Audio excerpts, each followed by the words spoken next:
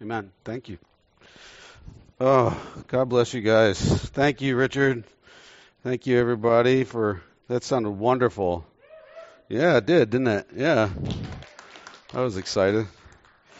I've had a morning. I've been up since 3, driving my kids to the airport. In the middle of COVID, they're flying to Guatemala. I have kids living at my house from Guatemala who have fled there, and my other kids go to travel there for fun. It's kind of ironic, isn't it? It's kind of weird, but yeah. So they're going to be living for their few days in a hobbit village in Guatemala. It's kind of cool. So, and so then we got here. I don't know if you guys all knew, but we had some internet issues, and we were scrambling back there to get that solved and everything else. So it's been a little bit of a morning. So you can be praying for me in your heart right now that I just calm down and everything. I hope you guys had a good Christmas. I had a wonderful Christmas. 2 big dinners, one at my mom's and then one at our house. It was just a lot of fun and good food. I cooked salmon, rocked it. It was awesome. So anyway, but yeah.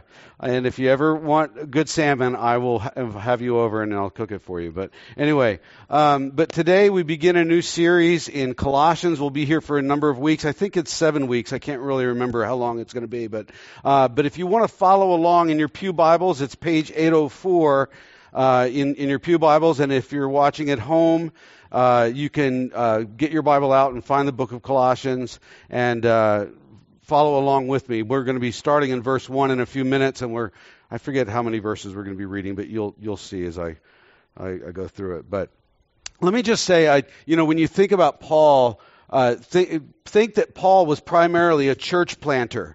He wasn't just an evangelist that some people might say, but he was a church planter, and church planters have to be evangelists, to some extent at least, right? His desire was to see local churches planted and established, reproducing Jesus all across the areas that he visited, so he would go in, evangelize people, bring them together as a church, and then leave them to do that same thing to their community, right? Paul hadn't necessarily planted the Colossian church, but it was a direct result of his influence. In Acts 19:10, we see his 3 years in Ephesus, about 100 miles away, had a direct sort of effect on Colossae, and he had worked hard to plant these churches, reaching this Roman province of Asia all around where Colossae was located. And it could be that actually Epaphras planted this church. We're not really sure, but he at least had a great influence there. We'll see his name pop up later as we start to read. But let me just say that this is why the Vineyard is categorized as a church planting movement and not a denomination.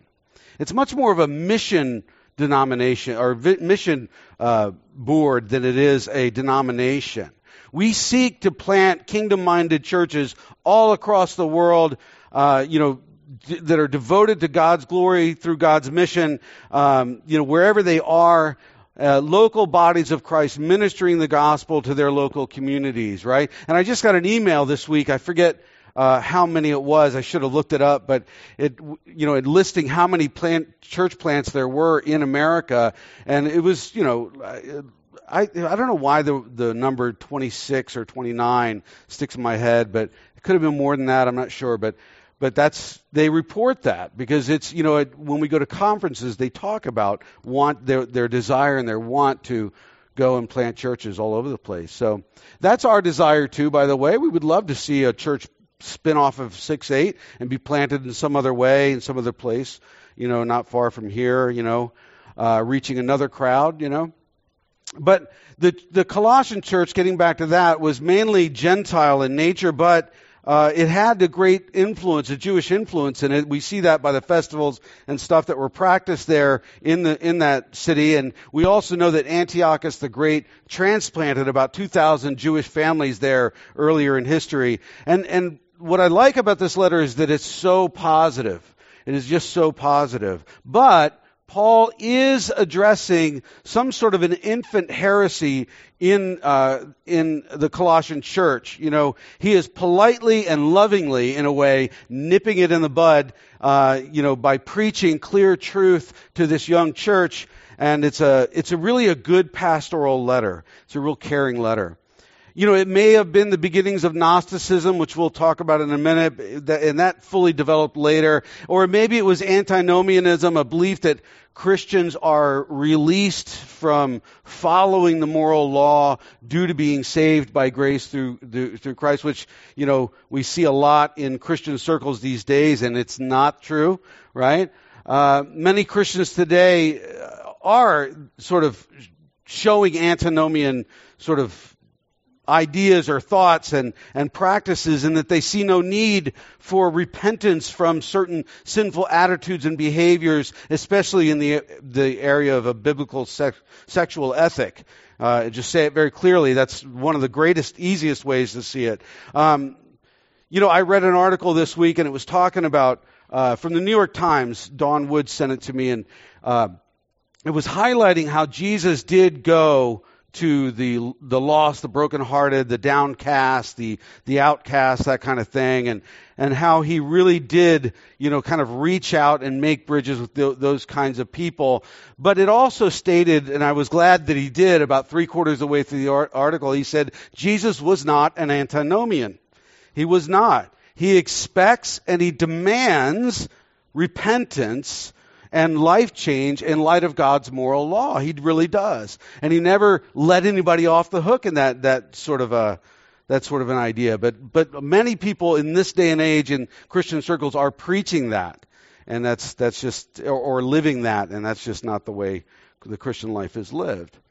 But both Gnosticism and antinomianism regarded the physical world as something as strictly evil, right? That everything physical was evil. That people needed some special knowledge, right, to be truly spiritual. And again, I would say that language of being woke, you've got to have some special knowledge to be morally above everybody else these days. That's just not true. It's just not the way it works.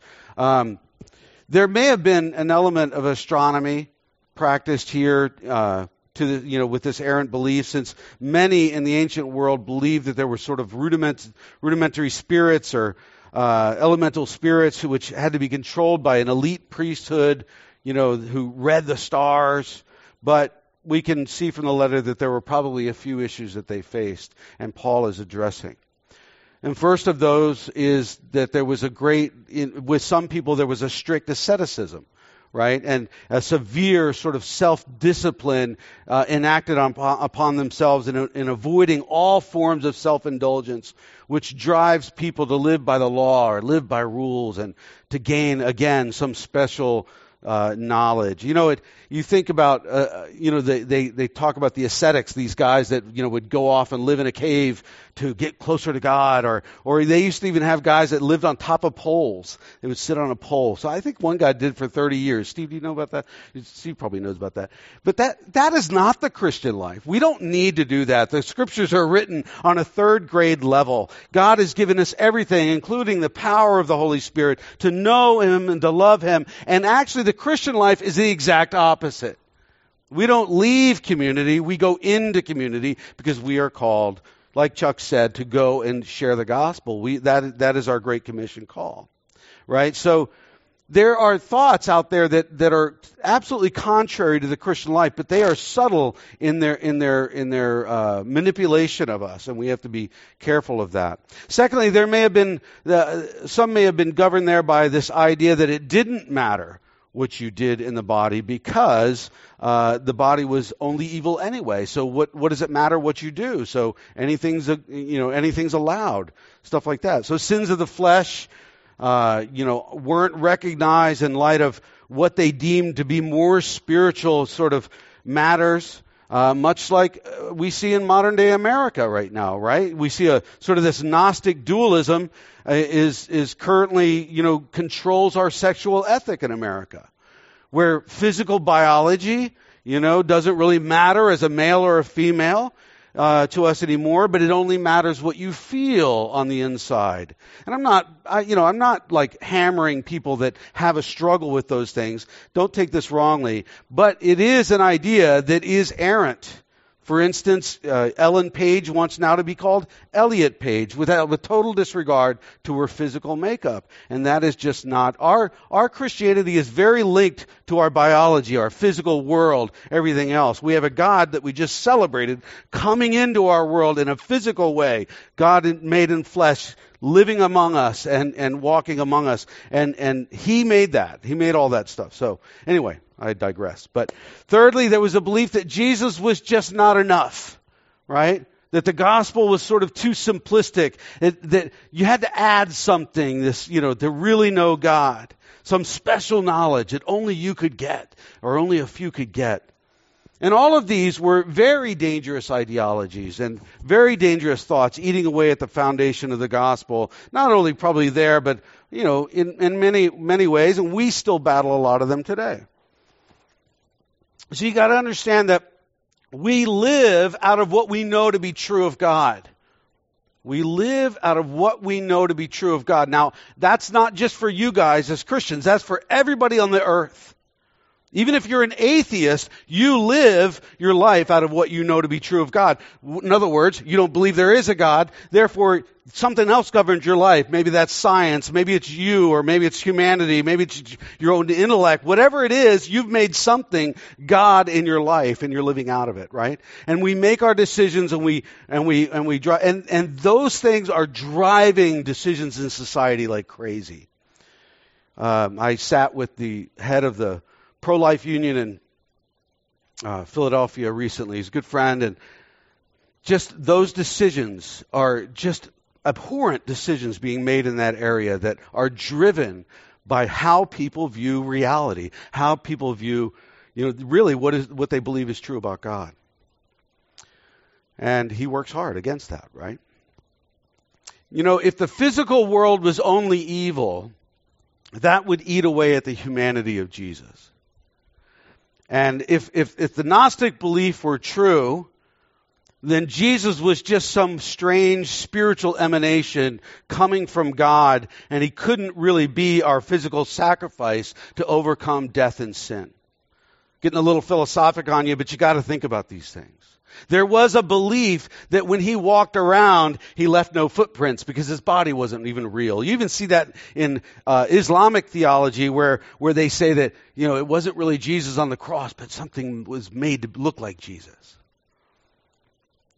If Jesus didn't die on that cross, we're in big trouble, right? And you're all paying me for nothing, right? Thanks, right? If Jesus doesn't and didn't have power over these rudimentary physical things of this world, how can you ever trust him as Lord over all creation? It's very important stuff. And it's very important stuff that I think, as I get older, I realize people don't really think about. A couple of us do, but not a lot. And it's important. These problems made it important to address these errant beliefs with the Colossian church. And the controversy may not be perfectly clear to us as we read the book, yet we can see that Paul went to great pains to write a lofty view of Christ and his divinity, going all the way back to creation, indicating Christ's sovereignty over all things, material and spiritual. And that was of great importance. There's also a great importance on Christ's real humanity. That part of him that was truly human.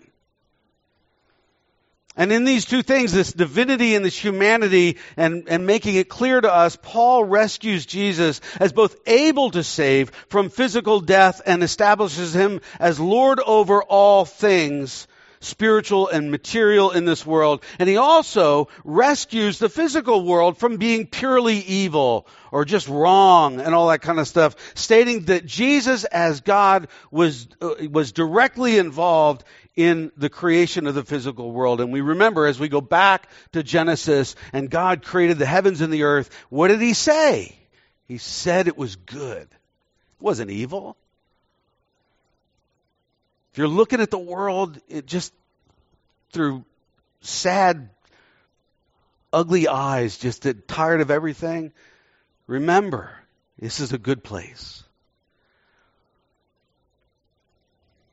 Paul reassures them in this letter that Christ is their only hope and their only foundation.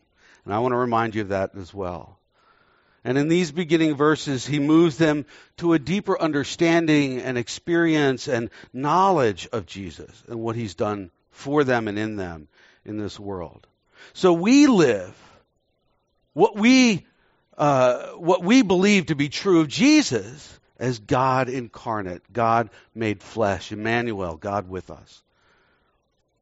It's very important. So the question becomes for us, it's the same question we beat here all the time, I think, is your relationship and your understanding and your knowledge of Jesus deepening and growing and actually as a result of that overflowing, Romans 15:13, great verse, just overflowing to the people around you.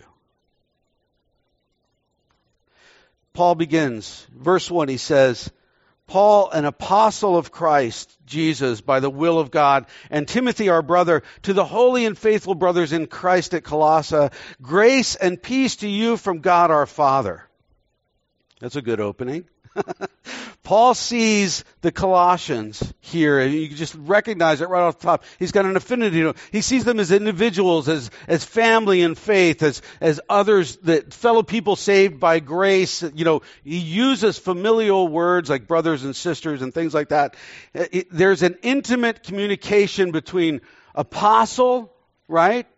One that is sent out, this church planter, to individual loved believers in a local church that are doing the same thing he's done, in their local context. He confesses his own dependence and obedience to Christ as one sent by God's will, following Jesus as a model to these people. Viewing himself as one who acts on behalf of Jesus without compartmentalizing his life. This is the book I've decided I'm going to write.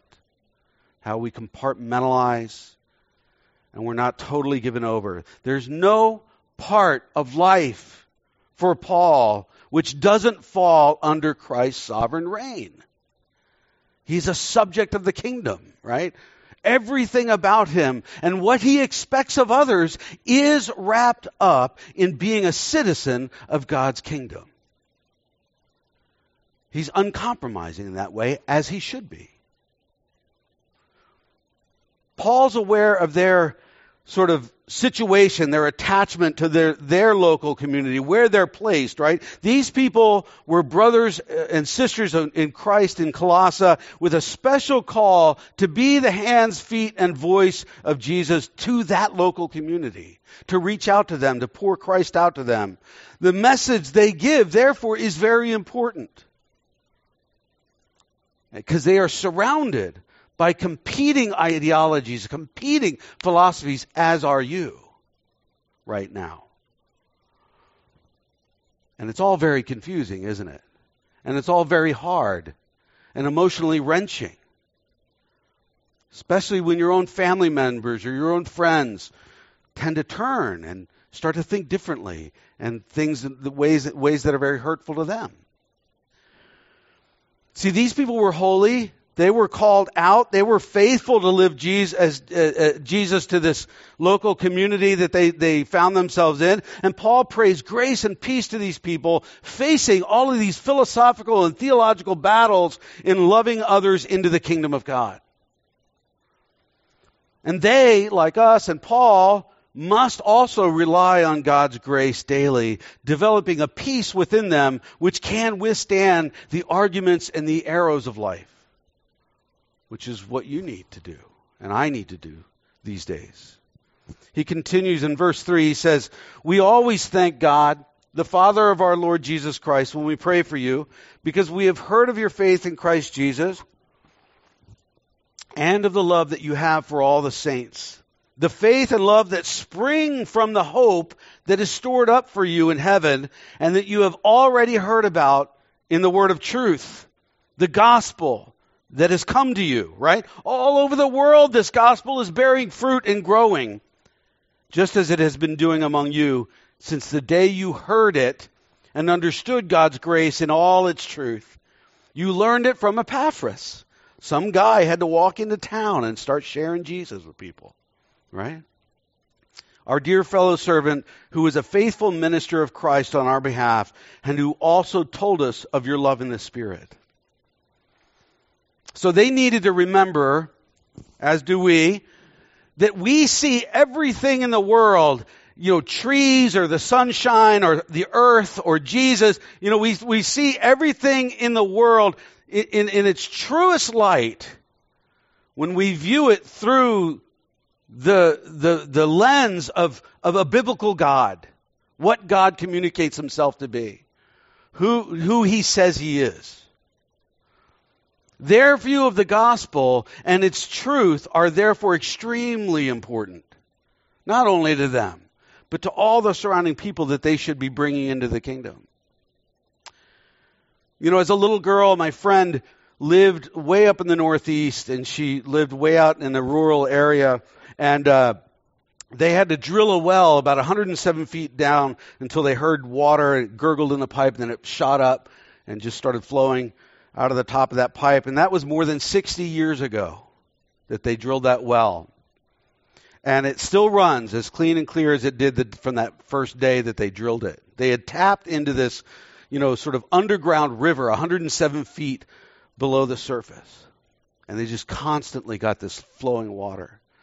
In the Colossians, that reminds me of us and the Colossians, right? That they had tapped into this well of living water in Christ, right? It's springing up in their lives in faith and in love, and it's manifesting itself in words and deeds to other people around them.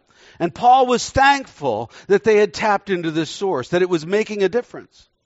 And so he's hearing stories, and he's not only of their faith or what they believe, but also of their practical loving action, their care of other people. We live out of what we believe, and these people, like you guys, I think, have shown that the word of truth had rooted itself in their hearts and was coming out in how they lived. And Paul was noticing that in a good pastoral way. The tendency, though, when we hear the word of truth and the word gospel, right, that we relegate it only to that simple gospel message of death and resurrection, of Jesus saving us from sin and death. And that's it. We sort of boil the whole thing down, the whole gospel down, just to John 3:16. And it is definitely that God so loved the world that he gave his one and only Son, that whoever believes in him may have eternal life, right?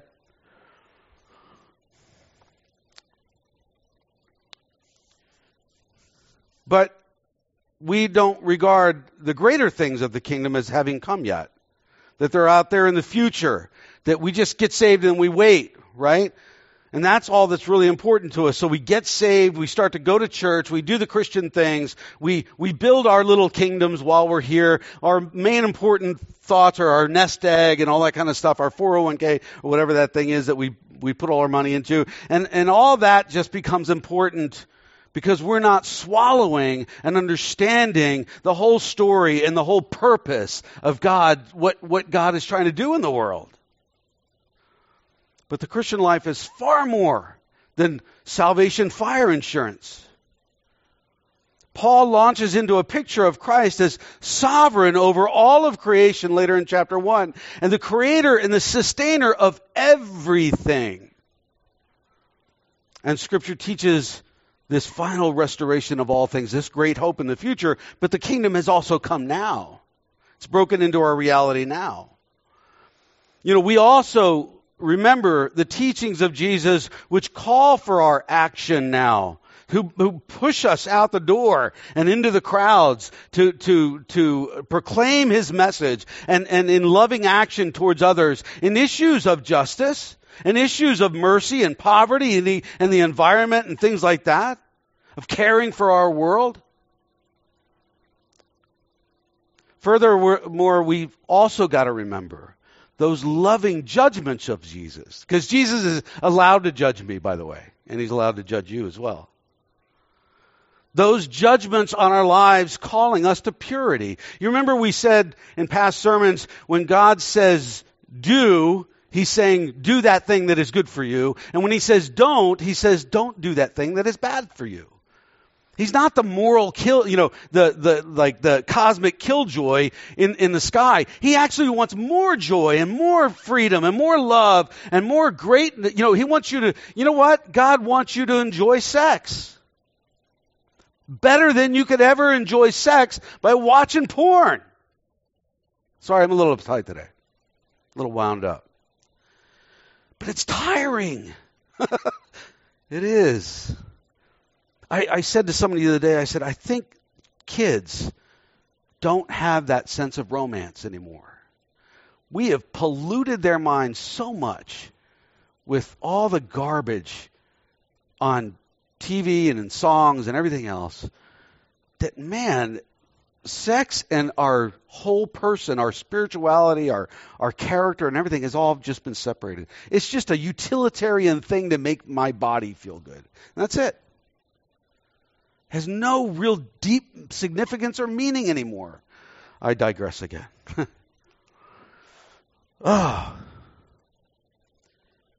He wants to release us from the effects of our sinful behavior, the devastating, degradation of it. And He wants us to reflect His holiness now because it's the best thing for us. The kingdom is here now. Already it's broken into our reality. We are the sent ones. We are the called ones. We are here to proclaim and exhibit Jesus to our neighbors. And how we live our lives is actually very important. Paul reminds them that this good news isn't only growing in them, it's not only just there for them, but it's bearing fruit all over the world. Something great is happening. Lives and societies change when people meet Jesus. When they actually really truly meet Jesus. And if life hasn't changed for you, you've got to start to reevaluate how you're viewing Him. Because what you believe is paramount to fostering a truly living, active relationship with Christ. And the Colossians were changed by the truth of the gospel, and God's grace in their life, which had come via the mouth of this guy, Epaphras. Amen to him. So here's the question.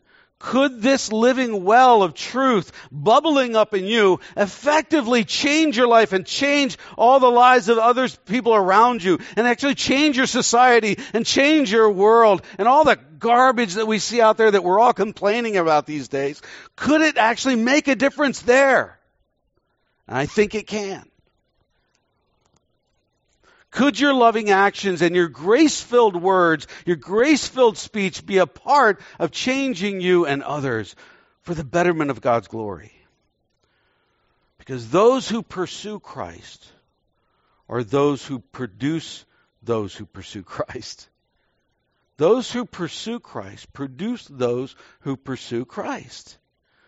Those who continue to run after Christ in gospel purity and understanding and deeper knowledge,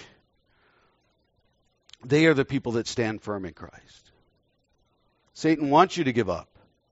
He wants you to get twisted up in all these different crazy thoughts and philosophies out there. He wants you to give up. Don't give up. Don't ever stop pursuing Christ.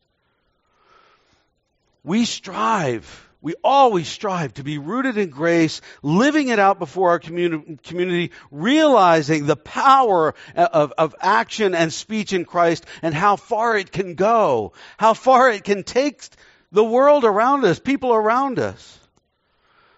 I preached a sermon once at a small Baptist church, my dad's mother's church, my grandmother's church in Farmersville, Texas. 182 population, 182 I think it said. And a week later, my grandmother called me. She goes, "Well, thanks a lot." And I said, what happened? And she goes, apparently their pastor immediately quit that week, and he as a result of that sermon And he went out to plant a church in another a remote part of Texas. He left them high and dry. It seems God used my words for once in the world, right? That's what we pastors feel like. Whoa, he used it. He did something through it, right? My words to affect some, boot wearing, pickup driving, cowboy, whatevers in Texas that I'll probably never meet in this side of heaven.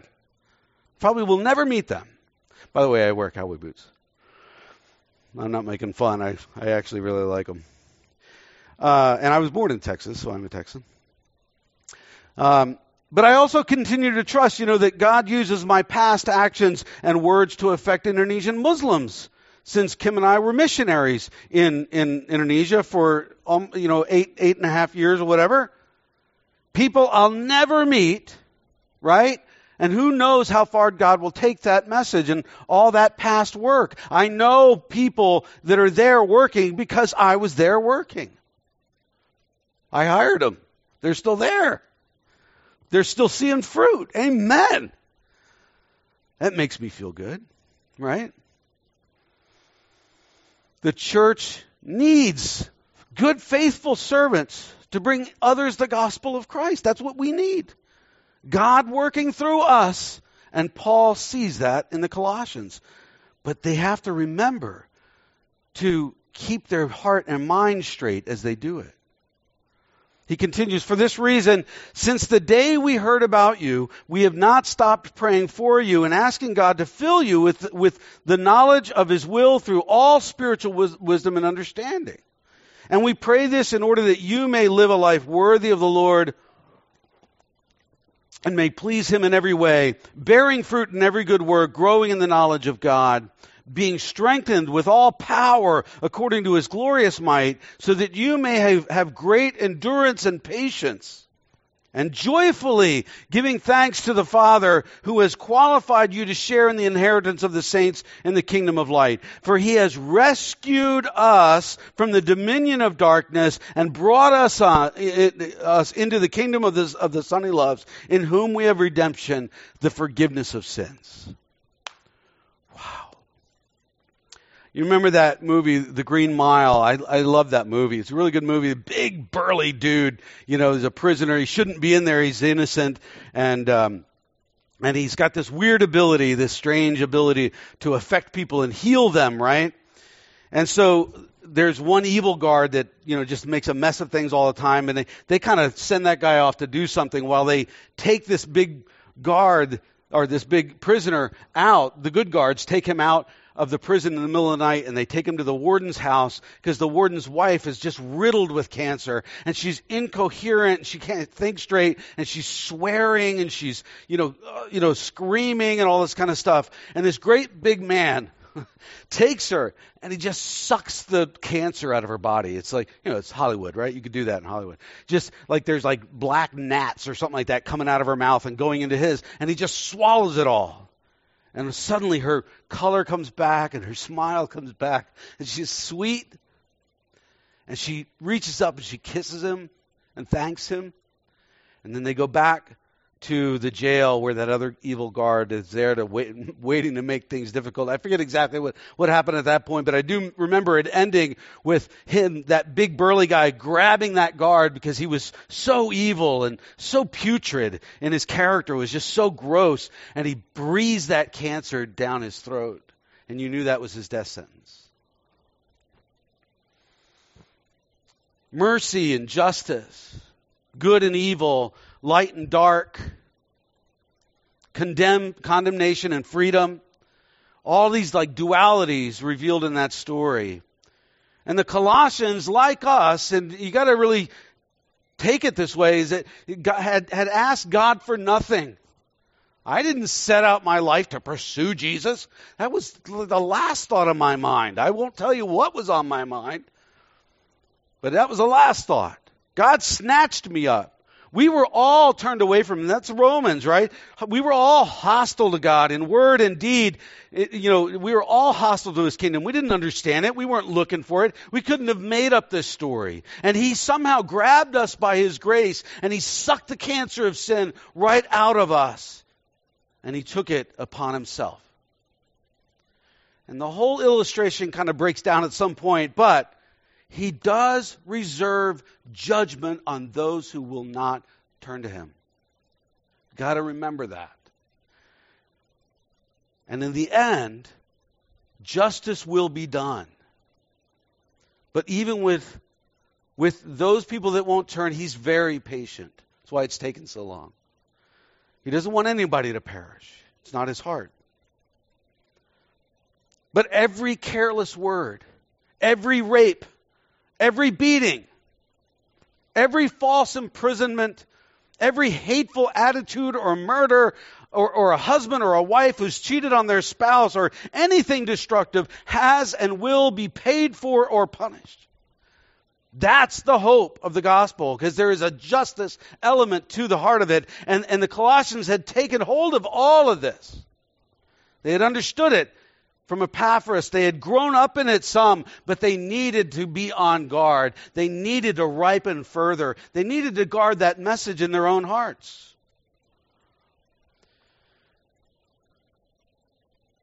The Christian life is dynamic. It's prayerful. It's devoted more to listening to God than speaking at God. It's devoted to asking for discernment and wisdom and power to live all of it out. A life that is shared with others. A life of constant change and growth and deepening in his knowledge, right? A life which really does seek God's wisdom and these sort of elementary principles of life that he calls us to, and then understanding how to live them out, being led in that. Because God's ways aren't our ways. He's the creator. We are the creature. We don't know all that we think that we know. And Paul knows that we need continual growth to live these principles of the kingdom out before our community.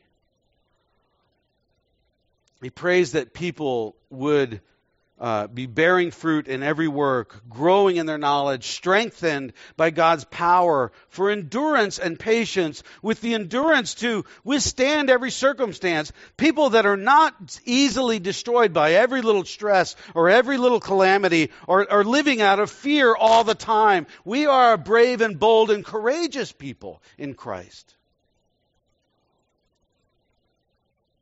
People that have a lot of patience with people. A spiritual stamina with people. The joyful life. I don't know, I don't probably sound very joyful right now. But I am joyful in Christ. Even when I'm in my bad moods, I don't ever lose that. A joyful life, rooted deeply in Jesus, springing up in loving action because we've been brought from the kingdom of darkness and into the kingdom of light. You know, it was normal in that day that for a conquering king to take the people of the city that he conquered and bring them back to his city or his land. And the Colossians would have recognized that sort of thought and that terminology. God has conquered the kingdom of evil in what he's done on the cross and in the world, right? He's conquered the kingdom of evil, and he is moving them and he's moving others into the kingdom of light. This is, and he says it right there, it is a rescue operation. And that rescue operation means four great things. It means a transference from darkness to light, from slavery to freedom, from condemnation to forgiveness, and from the power of Satan to the power of God. That's good news. So we live what we believe to be true of Jesus. We live out of what we believe to be true of Jesus. Let that rest in you. Is your relationship with Jesus actually deepening and maturing and growing, and are you understanding him more and flow? And as a result of that, is it overflowing and out to others? Do you really understand what's happened to you? What's been done to you and for you? Does truth of this gospel message drive you to be about Jesus in every single thing that you do? So are you growing closer and more deeply in Him, pouring that out on others in practical, loving words and actions? Or are you living out of false ideals? The church, the sort of like, that picture of Jesus when he's like, it's kind of vacuous and like really pretty. The made up version of Jesus, who's just so loving and fun and soft and fuzzy. Bleh. Get rid of that. Are you destroyed? Because that false Jesus, if you're believing in that, that's the false Jesus that will let you be destroyed by every little stress and calamity. He gives you no backbone. Are you holding on to religiosity? Or are you really grasping hold of the really blood and guts Jesus that overcomes death and evil in the world? Because it would be a sad thing for us to have to say at the end of the day, like Philip Yancey once said, that Christianity kept us from Christ. Right? It would be sad to say that. Father God, we thank you that you are King of Kings and Lord of Lords. We don't say that lightly. We know that it means something. And I truly believe and I'm anxious. I would use that word maybe, or anticipatory of what you're doing in our community and in this country and in this world through this COVID thing. What are you doing? How are you bringing people to light? How are you rescuing people? And how can we as a church, a local body of Christ, in our own Colossae, how are we able to participate in that in great ways? Father, that takes bravery, that takes power, that takes your wisdom, your love, your discernment, that takes your courage. That takes people willing to go to the cross just like you did. So we ask that you would inject that into us, Father God. That you would make us kingdom-minded people at every turn and no matter what the cost. And in Christ's name we pray. Amen. It's all you, baby. Can't say that.